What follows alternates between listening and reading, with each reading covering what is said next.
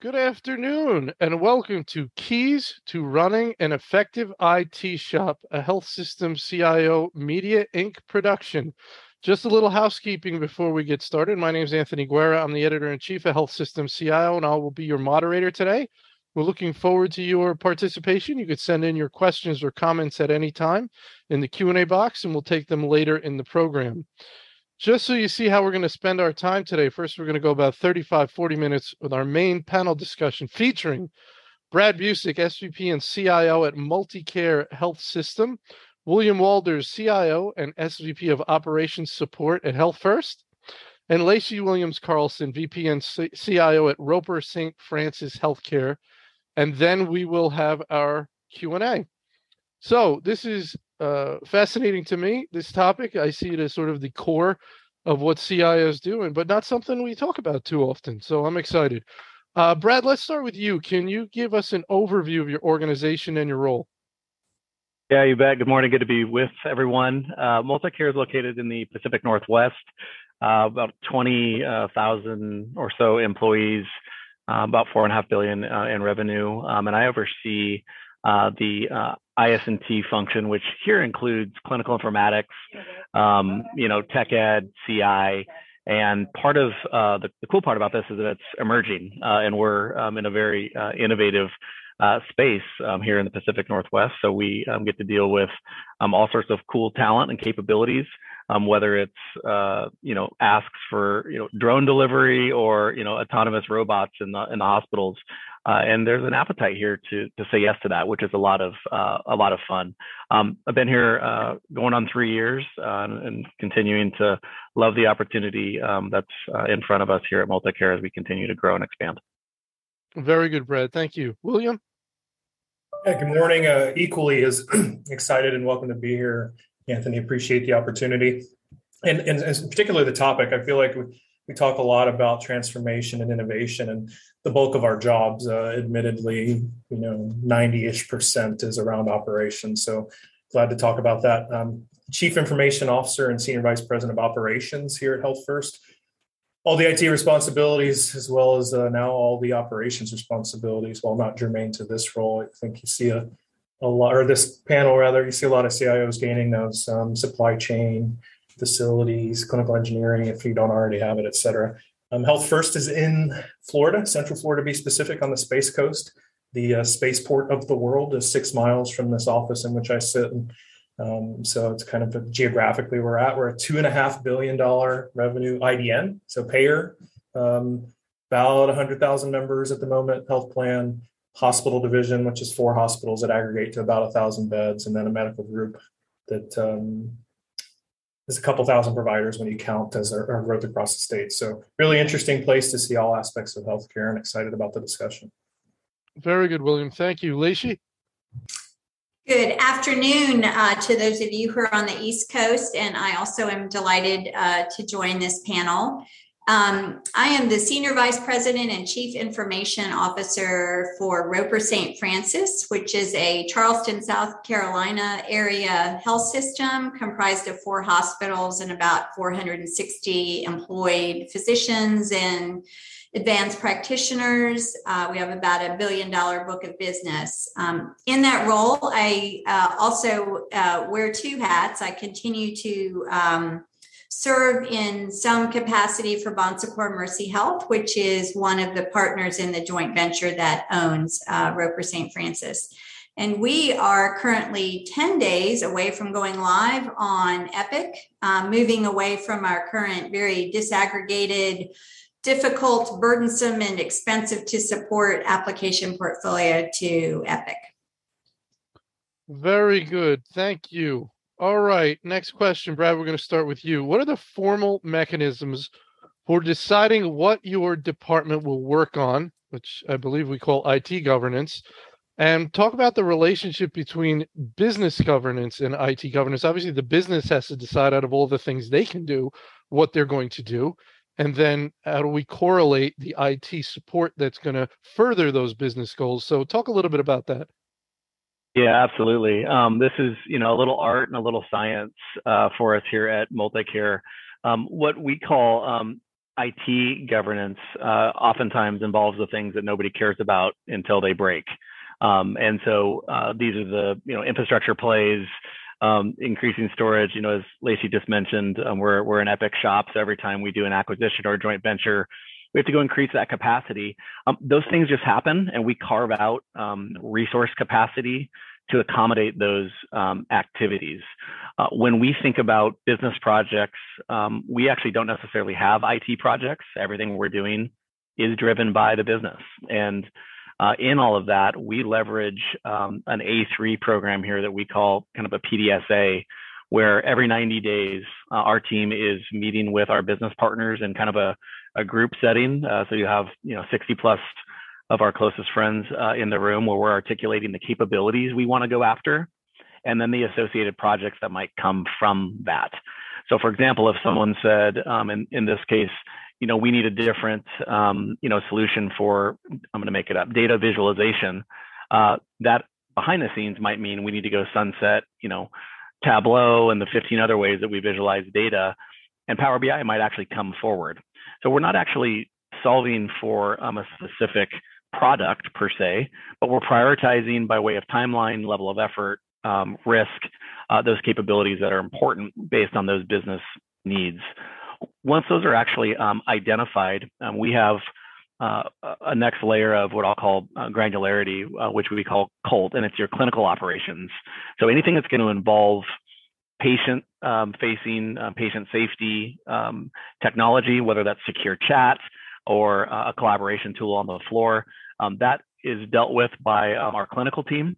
And then in a similar way, we have a business operations team that looks at those projects related to Workday and our financial system, things that the doctors don't care about as long as, our systems are up and they're functioning. And oftentimes those two tracks will run parallel. There are times when they combine, as Will said, when those lines get blurred between quote unquote IT and the business, and supply chain has to interact with your EMR. Sometimes then we'll bring Colt and the business team together to have that dialogue. But that's how we do it at Multicare, and it's been working really well for the last couple of years. Very good. William? Yeah, so we've got a focusing event that really uprooted how we govern. So pre-COVID, we had really robust business governance structures and IT governance structures. Business around clinical operations, administration, and strategy, really mature governing councils who met weekly, who sat in rooms and postured and positioned around the queuing of priorities, projects, and et cetera. There was an IT version of that as well that had an intake process with visibility in weeks and months in cases you would get your item in and spit out in the end in some outcome. We realized during COVID, as we're changing registration systems every other week for a couple months, as we're pivoting towards other capabilities that we needed around digital, that we can make these decisions, not just in the IT level, but at every level of business that day, right? Instead of having to wait weeks. We didn't have the weeks to wait. So we've adopted this new idea post-COVID and during COVID to lean out, intentionally use that word lean out, our decision-making. So IT in particular has a digital enablement committee. In our mind, IT is table stakes. We do those things to you, unfortunately, and many times it's transparent. It's irrelevant. We give you the additional resources. We have a penalty, if you will, every time a new project comes in that comes with the overhead that IT costs. We get a good slush fund that funds storage and all the IT components. So the rest that we're really innovating on or deciding on is something to do with digital. So we have a digital enablement committee that's a multidisciplinary team who vets all our digital initiatives. We have 7 at the moment. We have a product owner of each of those initiatives. They work as part of this committee to prioritize things like the patient room of the future, targeting additional automation, all things digital front door. We've got some very myopic focused things on CRM and other things, but that's really the front door now and only door of IT decision-making. That feeds what is now just one governing structure in the business, our administrative council, who then takes our recommendations, codifies them into the rest of the organization's priorities. And it's served us well now for the better part of 2 years. And I don't imagine us changing back to that very structured, very lengthy, friction-inducing process of of business and IT governance.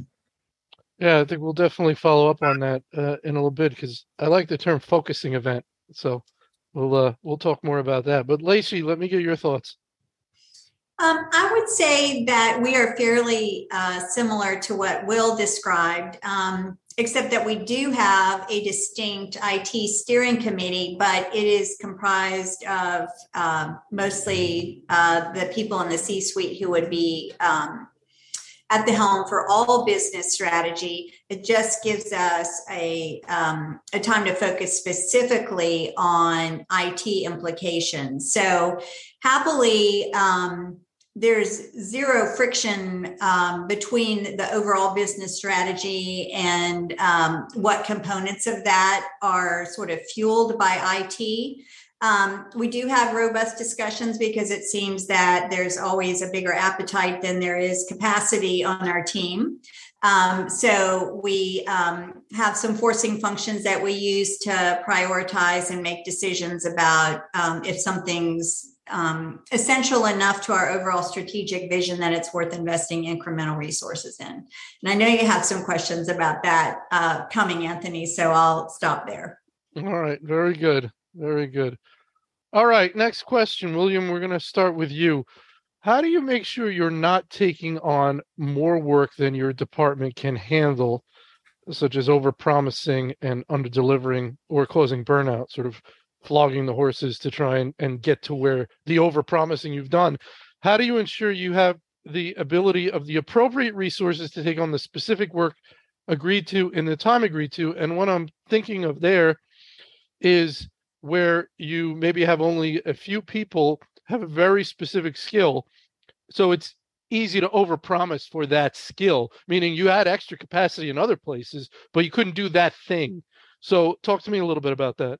Yeah, let me be very clear. While my approach will sound prescriptive and panaceic, it doesn't always work this way. But so the very first thing I ever do is take an audit-proof accounting of my responsibility. In IT in particular, although my background is blurred, you would see a chart behind me that shows every asset in the IT portfolio, right? People, time, and money. Having a clear understanding of what your capability is. That's audit proof, mind you, really, almost to the penny, almost to the labor hour is the first step. So then when you understand capacity, you can articulate that again in an audit proof manner to your peers at the EVP level who are used to things in that way, right? The CFO with audits and your other peers, when you can speak to them at their level, then they believe you. So what naturally occurs is when you want to do a new project, it comes with this many people, this much time, and this much money, because I can prove that we're maximizing the resources we have. I need the additional resources. Then articulating milestones to that end, we're meeting or not. And this is where I think you get some variation, right? Is you're doing assessments, you're doing estimates on what it's going to cost, skill sets, and there's always surprises, right? Someone wins the lottery or gets a better offer. I think all of us are probably experiencing vacancy rates we've never seen in prior history. And then you just articulate that variation to the plan and you go back and ask for more resources or more time, people, time, and money, those three resources. So that's how I've approached it, taking that audit proof approach, articulating that at every time there's a request, or being transparent if you can take it out of hide with what resources, or you can reprioritize what's lost. That's the best part of our governance structure is I'll give you payment, for example, was an FY24. Having a unified bill and a simple explanation of benefits to our members was a 24 initiative. Everybody agreed to it. Suddenly became a 22 initiative, and we moved reputation management to 24. And everybody understood what that trade-off meant. We left the room with no one unhappy because they had faith and confidence that what we had, the resources we had available to us were being consumed. And should we have wanted more, I could have done them both. It would have cost us X million dollars and 40 FTEs, but we made the decision in our governance structure to just move and reprioritize. So step one, the key there is to be able to quantify and articulate exactly the capacity your department has. This is the pie, and here are all the slices that are currently taken, and here's what we have left, and here's what your proposed piece is going to take out of the pie, and here's what it costs. You nailed it. And what's been powerful for me and my cohort has seen these. That chart behind me, to give it some scale, is 4 feet by 9 feet. It's quite a distance across the room. There's not a single EVP in this company who doesn't have a hard copy of that, who doesn't understand what those costs are, and it makes it personal. You get an understanding of complexity in the resource allocation. I was for a while carrying that around in a quiver and rolling it out at every board meeting that existed.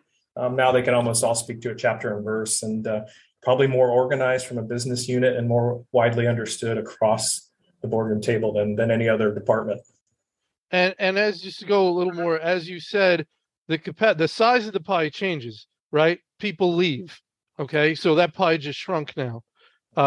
Someone went out on maternity leave. The pie shrunk for a certain amount of time, but it'll flex back after a certain amount of time. So you almost want to have that in real time changing. Right. And my other question is, can you always buy your way out of a problem? Can you always purchase more capacity? Because what if you can't get the people? Yeah, I mean, I'm having and I can't share examples at the moment under NDA and a partner who's publicly traded, but you can't have 9 women and be pregnant for 1 month each and deliver a baby, right? I mean, that analogy holds true in some of these scenarios. So, I have a very similar story now. A lot of these things take time to cook. They have to be done in series as opposed to in parallel. And, you get problematic. I mean, we're at a 12% vacancy rate at the moment. So naively, I'm 12% less productive. And being able to articulate that weekly in every forum, either the high level meeting or my operations meetings, is everybody understands what we're now capable of. And there's no speculation and perception issues around why aren't you delivering, right? Very good. Lacey? Will, I was drooling at what you described, and in reality, we have something similar. And I think there's sort of the data-driven conversation that you have in an organization, and then also the political and will conversation that you have. So I don't know about some of your physicians and executives; they're not always fully swayed by some of that data. And logic. And I find inevitably that the appetite for things for IT to deliver and accomplish is bigger than the capacity. And so I would say, in addition to the science, which Will explained, I think there's also an art, and that involves compromise and being able to speak the language of business and not necessarily IT capacity per se. I think my team would say she has never not taken on more work than we can handle, right? We somehow figure out how to deliver and make compromises and continually reprioritize. Yeah. So there's a lot of art to it, Lacey, is what you're saying. And there's a lot of subtlety. I'm imagining there's times and situations and individuals that, no doesn't really work with. It's not going to go over well. So, right? I don't know if there's any more you want to add there, Lacey, or we'll go to Brad. No, go ahead and go to Brad. Okay. I would like to weigh in on the how do you say no part, though. Yes, we do have a question about that. Brad, this is very interesting, right? So William's talking about, and I'm sure there's subtleties to what he's doing, but he articulated a very quantifiable approach, which I like. I like his approach. Lacey brought up some great points about some subtleties and nuances that have to be around that and maybe soften it a little bit to be an effective executive. What are your thoughts?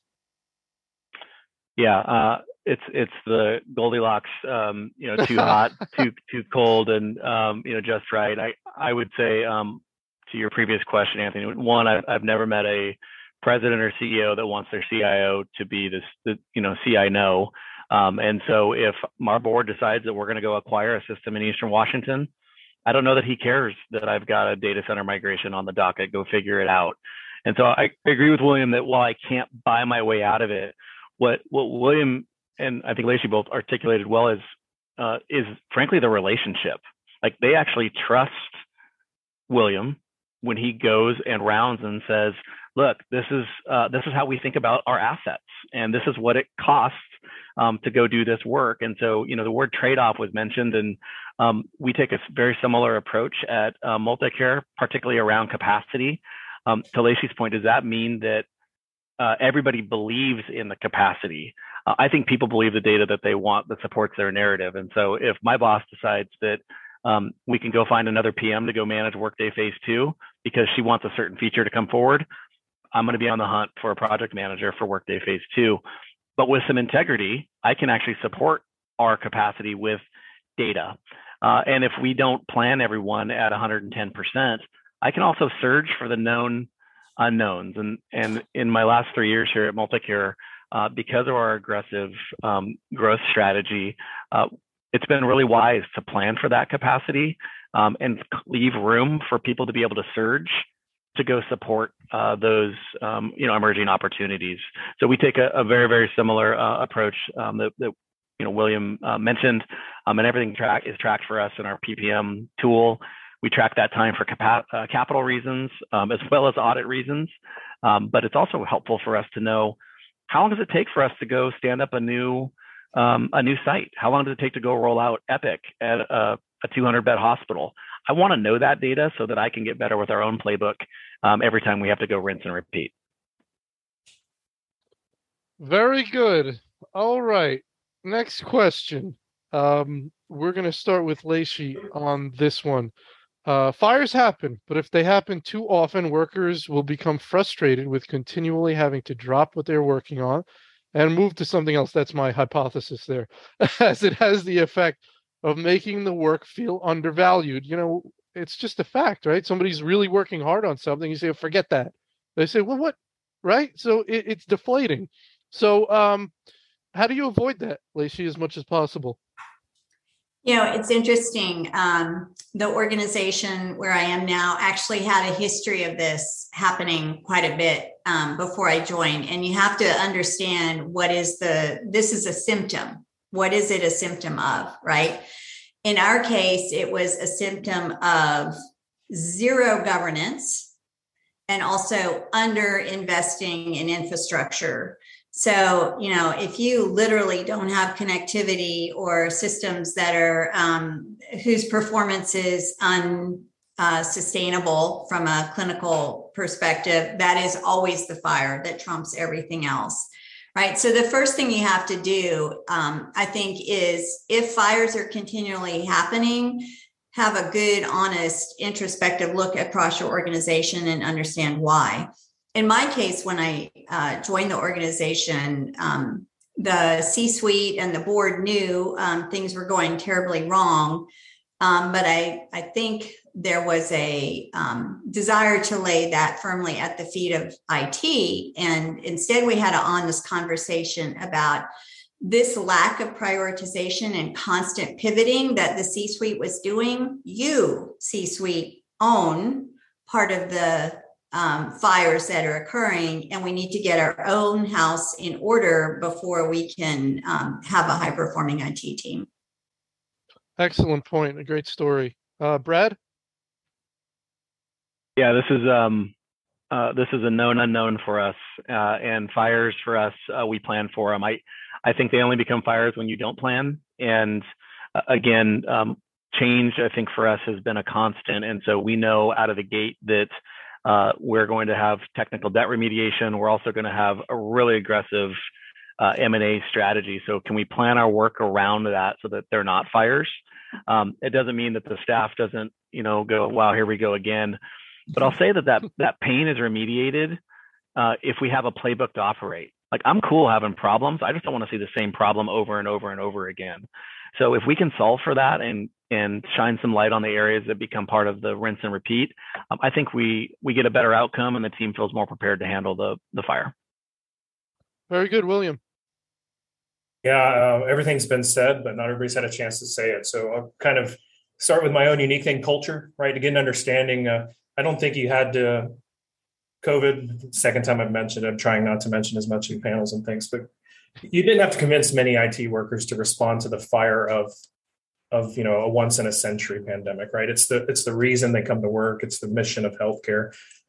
In Brad's world, they could go work at any of those tech providers that he can look on the horizon and see those tall buildings, logos on them, but they choose to go to the health system because of the mission. So that's on some of the bigger ones around the planning aspect of that. I spent 22 years in the military.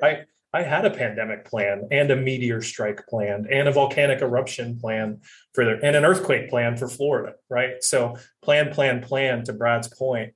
And we have hurricane plan that unfortunately we have to use almost every year. So you plan for those things, and it's more disruptive. And again, with the restating around the governance front, you understand what levers you have to pull and push, turn things off and on, and everybody widely adopts that methodology. And what you're going to lose in the interest of what you're going to gain, it's understood.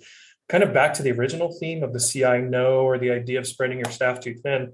There were 7 CIOs in 10 years before I got here. Not speaking disparagingly of them, but they never said no. They said yes. And the expectations were everyone they said yes to would get the thing they said yes about, and then wondered why it never came, right? So there is a balance. We always like to say yes, but, and yes, and that's kind of yes, but I need people, time and money. Yes, and competing priorities, et cetera, et cetera. But that's the inevitability. They will occur. I mean, it's going to happen. It's going to be labor now, inflation, supply chain, probably in the next 18 months. Who knows, right? There'd be more and more of these things are getting piled upon us, and hopefully there's an end in sight where we can get back to the old normal. So, William, and I totally agree with what you're saying. In ways I think about the effectiveness or the quality of a CIO being the way they handle that balance, the way they handle the need to and this is the way I think of it, to protect their team. That's what you're doing when you say no. You're protecting your team versus managing up and saying yes, right? So those two are at conflict. They're at odds. And the art comes in knowing when, how, to whom to say no, right? Because there are some times when your pie thing goes out the window because of who's asking and what they're asking. Okay, sure, forget my pie. But as often as you can, you have to leverage that pie example in order to justify and to protect your team. Does that make sense?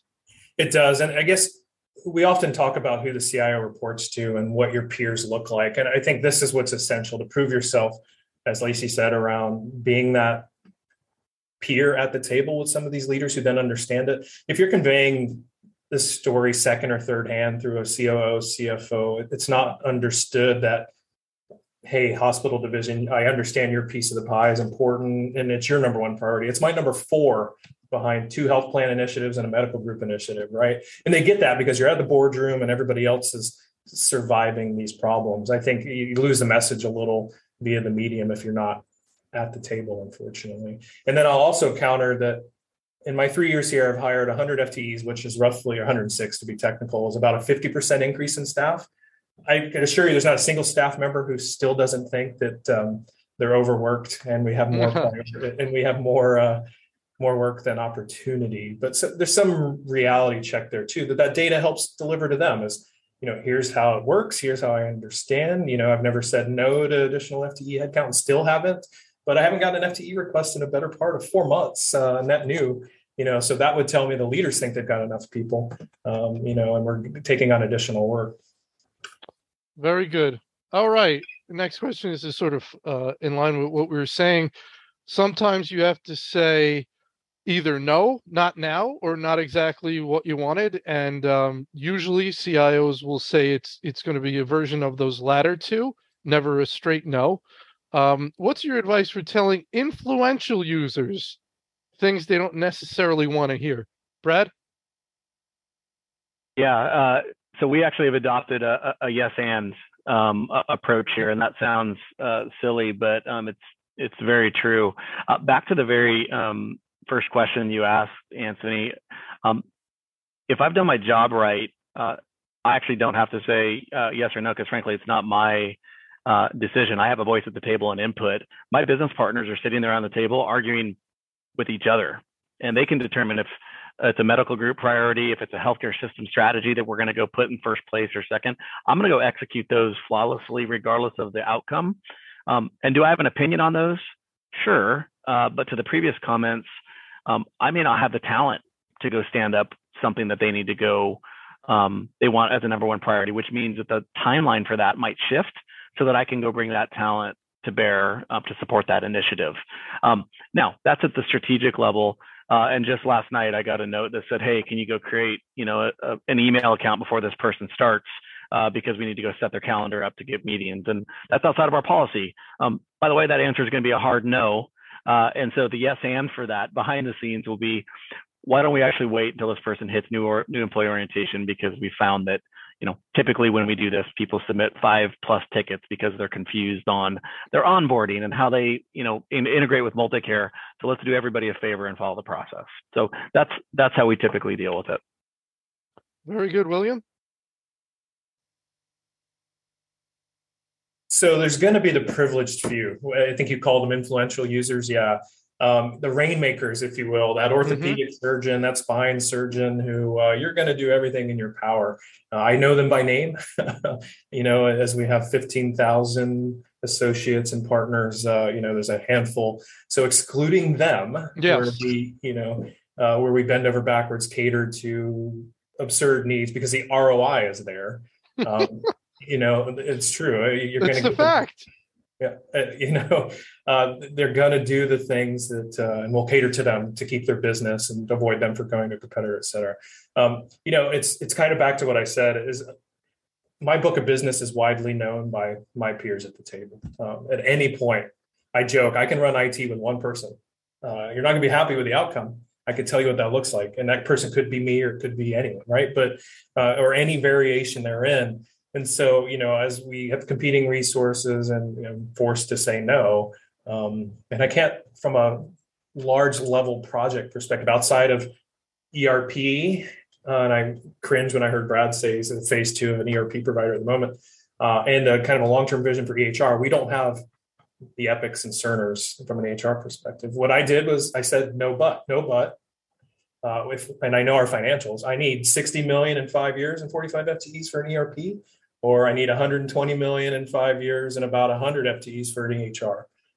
Happy to enter that journey with anyone. I will also not be the CIO when that journey starts because, the platform and portfolio that I have and understand, I think is the best approach to how we deliver healthcare IT strategically. And there's a version, that's why I'm here. There's a version of the story, and very candid about that we could consider that I don't support. And so not to hold my ground there, but I just don't think it's the best use of hundreds of millions of dollars, right? Very interesting. Very interesting. Lacey? I loved Brad's comment about if you're doing your job right, you're not actually often the person saying no. So I can share a story about that. I actually say no often, and it's a business discussion, not a technical one, and often not even a capacity one. I'm a big believer in early on when you're establishing IT governance or business governance for that matter, in very intentionally creating guiding principles and working hard on them. And they should not be motherhood and apple pie platitudes. They should be, we always value work in this space over this space, so what your North Stars are.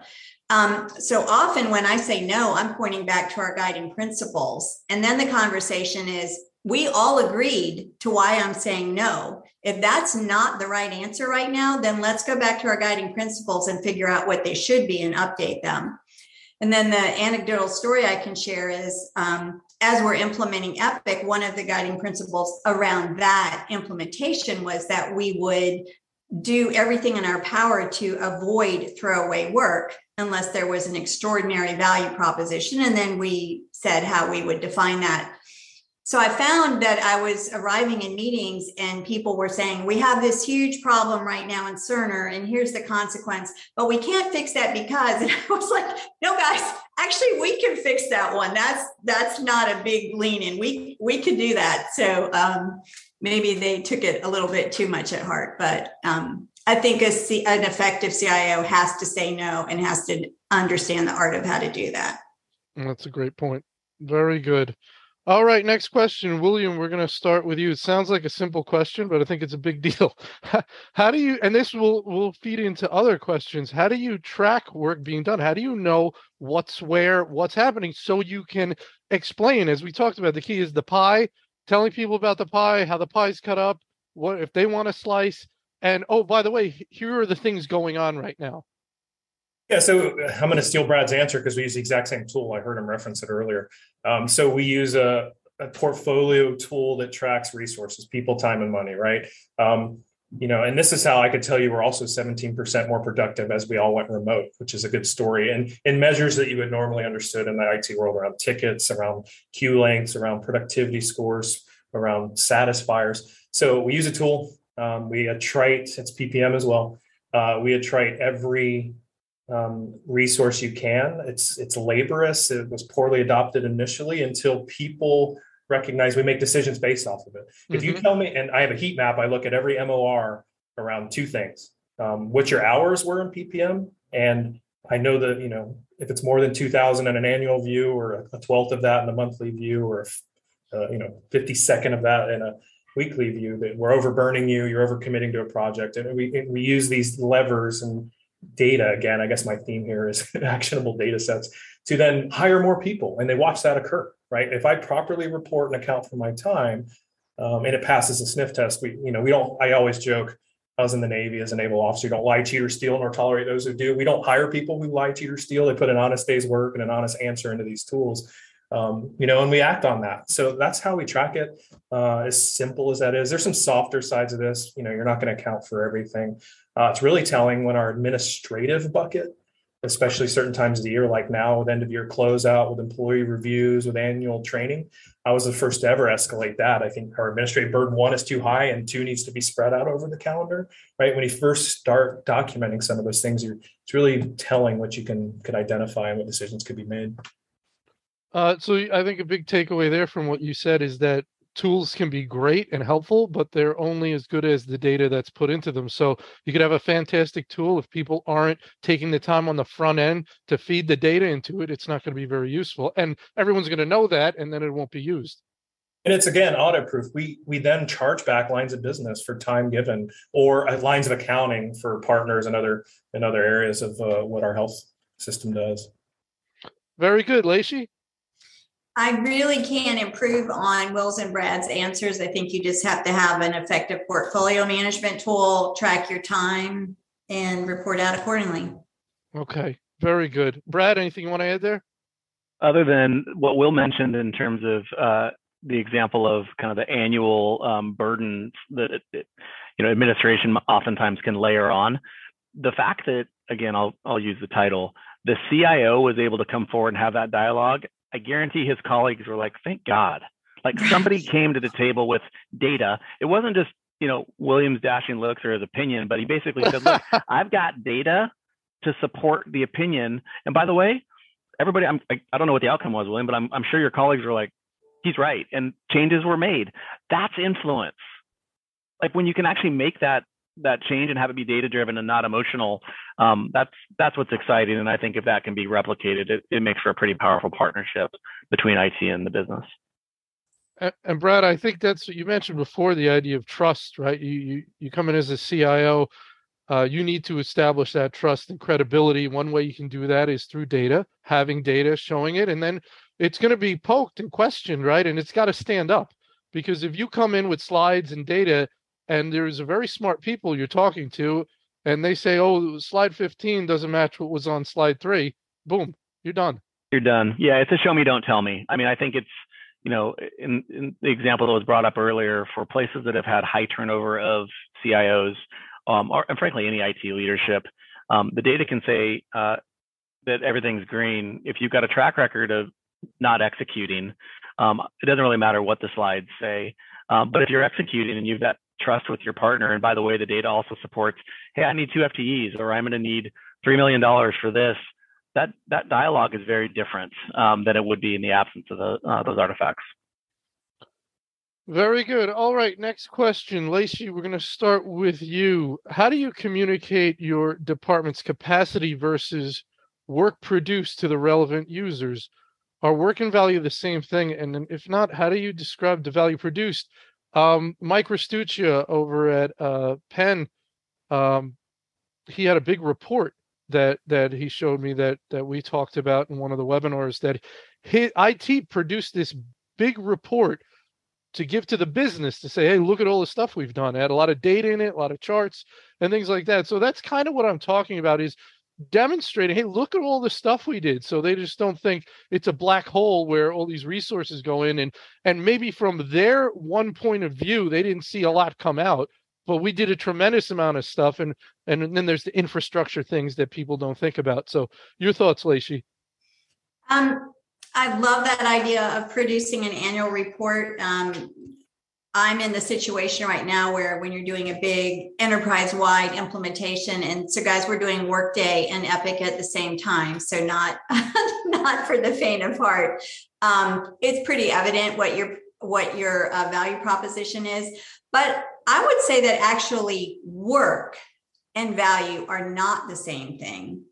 Because perceived value to executives doesn't correlate at all in some areas with work. I think a great example of that is cybersecurity, right? So perceived value is keep me out of the newspapers, keep me up, keep me away from events, especially reportable events, right?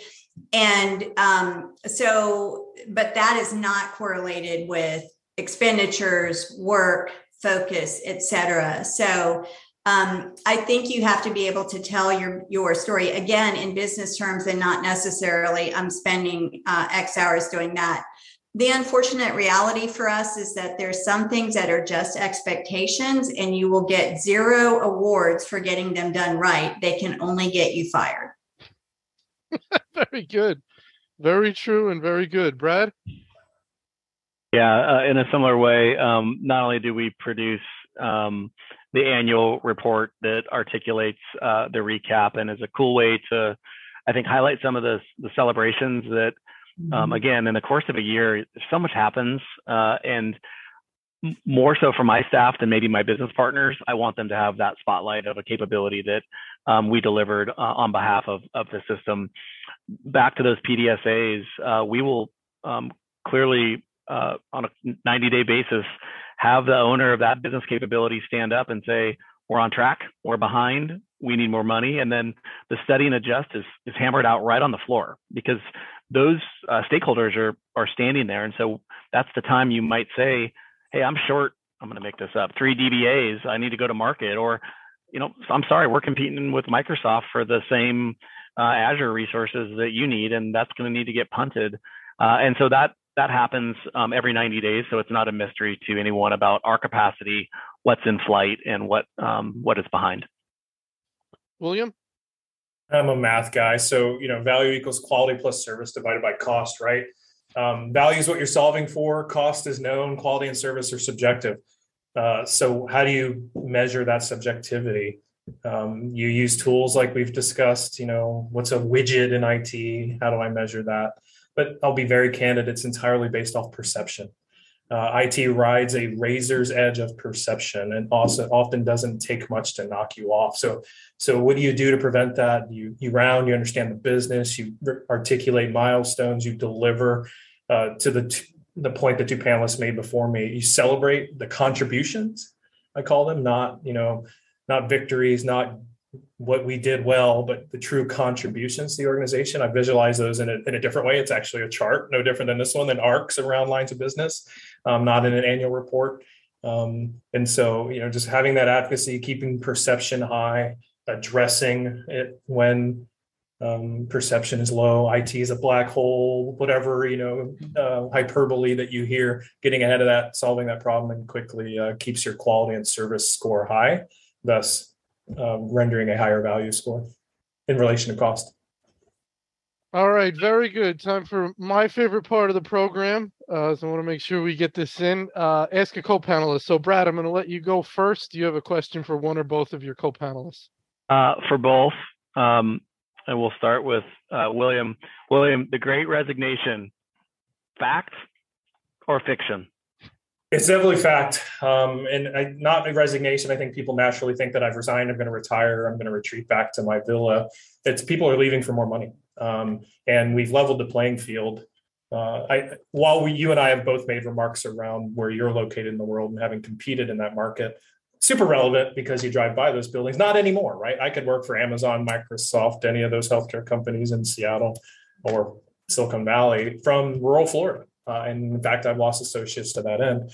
So definitely real. I'm optimistic, but for the wrong reasons. That the headwinds of that are being checked by inflation, by retraction of the markets, by layoffs that we're seeing some of our peers do. And a good leader will get ahead of that. If any of you have lost a job or are listening to this either now or in the future, reach out to me. I've got 40 IT vacancies and 20 supply chain vacancies that I'm desperately hiring at the moment. So definitely a fact, Brad. Lacey? Yeah, I agree. In some ways, my decision to move to this role is kind of correlated to the Great Resignation. I think a lot of us had a chance to sort of pause about why do we do the work we do and what is important to us. And quite frankly, for some of us, what is important to us might be, if I'm doing this work, I'm going to the most profitable place to do it, especially if I don't have to move any longer.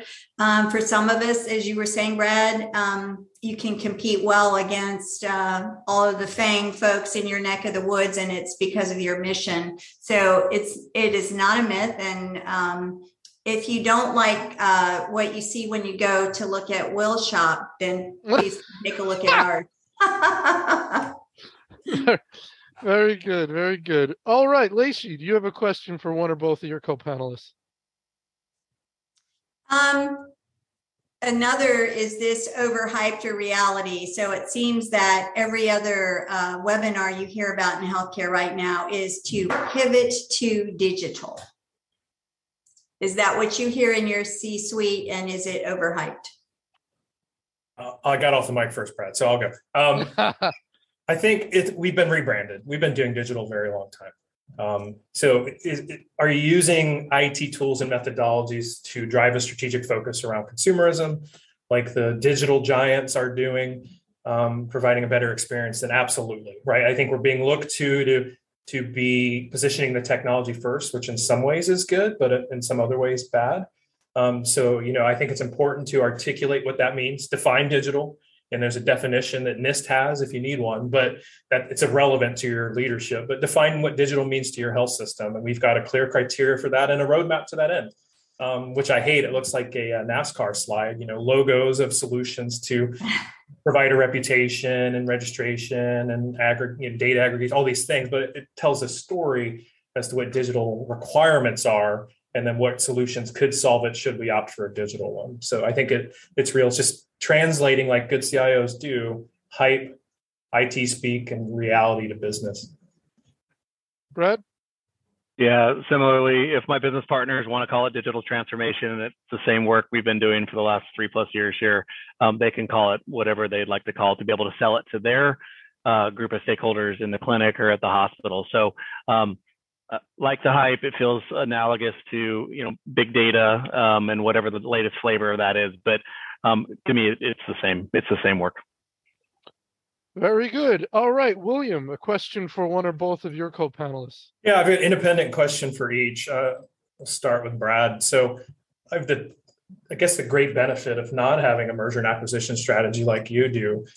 We take our acquisitions strategically with kind of just indifferent, right? We're not buying hospitals. So how do you deal with having your application portfolio flipped on its head as you acquire a system with your current model?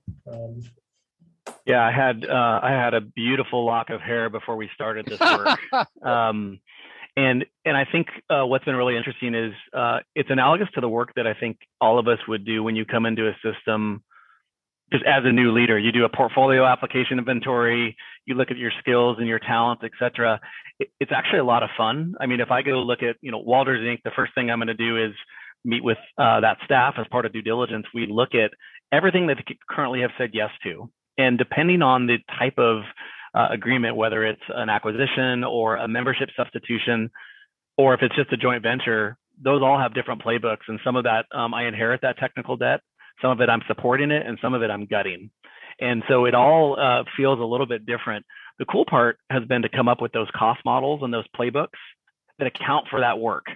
So if I see Sunquest in the last 8 places, and we know how to do that well, and they don't have Sunquest, we might move them to that. Or if we know that they have something that's compatible, we might just integrate it. And so it's been a really cool opportunity for our team to build it together in the absence of having one of the big 5 firms come in and do it for us. We've used it as an opportunity to sharpen our own tool set internally and do it as a team. So it's been a lot of fun, and we've just got a lot more of that over the next couple of years. Yeah, you're a special kind of CIO where that's fun for you. So, so awesome. Lacey, I know the Charleston market well, Carolinas, MUSC in your backyard, others, highly competitive. You guys are competing for market share. You could take any approach to answering this, either from a business or IT perspective, but how do you differentiate yourself from a system, from an IT shop, from who you are when you have a very saturated market of competitors or equivalents? I guess I'll answer that as a system. We enjoy having the highest market share in the market in which we serve. And I have a long history of being in Catholic healthcare, and we still have an affiliation with Catholic healthcare, but I think it's a lot to do with our mission and why people come to work every day that differentiates us. I actually had my head wrapped around your question to Brad about mergers and acquisitions, because having come from Bon Secours Mercy, and that's why we're here, because we increased our ownership stake in this market. I also loved M&A, and I think you have to have a working hypothesis about what your portfolio will look like, and then you need to pressure test that into every market in which you go. Not to name vendors, but we're currently with the vendor that's the biggest vendor that's not Epic. And if you had asked me coming into this market if I thought we would have pivoted to Epic, I wouldn't have thought so, right? I thought there would be a good reason not to do that. And yet, when you look at economies of consistency across the footprint of Bon Secours Mercy, it ended up making sense otherwise. Whereas when we went into Ireland in Bon Secours Mercy, it totally didn't make sense. That hypothesis fell apart quickly. That has a lot to do with how care is delivered there, and the penetration of EMRs versus plunking our portfolio down. But I'm with Brad. I think M&A is a lot of fun. You got to have a strong playbook, and but also be willing to pressure test your hypothesis going in. Awesome. Thanks, Tony. Floor is yours again.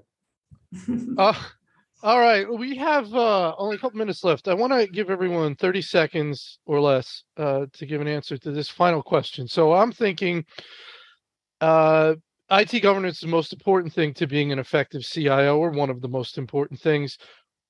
What would you're talking to your colleagues out there and they feel like it's not right, the governance they have is not working? Maybe your top suggestion for what your governance needs to look like. What's maybe either the one indication that your governance is not going to work, that it's screwed up, or the most important thing to have as part of your governance? So let's make that the final question. Lacey? I think if, and it was either Brad or Will who said this earlier, if you're not saying no, then your governance isn't right. And it may not be you yourself who's saying no, but if you aren't discerning and making hard decisions, then you don't have an effective governance model. Very good. Brad? Yeah, I'd say if you pressure test the thinking and you ask your colleagues, where's our portfolio? What's actively being worked? What are our top 5 initiatives? If the answer to those questions are never seen it, I'm not sure, and can you email it to me? You have a very different problem, and so can you partner with someone else in the business to put governance forward? I think CIOs far too often admire those problems, and we hope that someone else is going to put forward governance. Go co-create it. Go do it with your business partners and get a better outcome. William, last word. Everything Brad and Lacey said, that's unfortunate. I was going to say transparency, visualization in the process, testing it to see if it's effective, get back to that perception issue. But this all distills down to being brilliant at the basics in regards to all IT operations. If you can't do the fundamentals of basic blocking and tackling at a brilliant level, not a mediocre or average, like brilliant at those basics, you're not going to be in your job long, or you're certainly going to be struggling. So that applies to governance for all the reasons just described. I love that. I always used to, while we hate badge things, I used to put the top 3 things on the back of a badge from an IT perspective, akin to Joint Commission or any of the other audit things that we do. I should be able to talk to any one of the 300 IT associates and say, what are the top 3 priorities? And they should know right? And so should most people working the lines of business. So being able to communicate that to lower perception and increase transparency is what I'd say. Well, fantastic discussion. Regarding continuing education, you could use the final slide in this deck for your CEU needs. You'll get an email when the on-demand recording is ready for viewing. If you want to sponsor an event with us, you can reach out to Nancy Wilcox from our team and go to our website to register for upcoming events. With that, I want to thank this tremendous panel, tremendous discussion. Brad Busick, William Walders, and Lacey Williams-Carlson. I want to thank our attendees for joining us. And with that, everybody have a wonderful day. Thank you.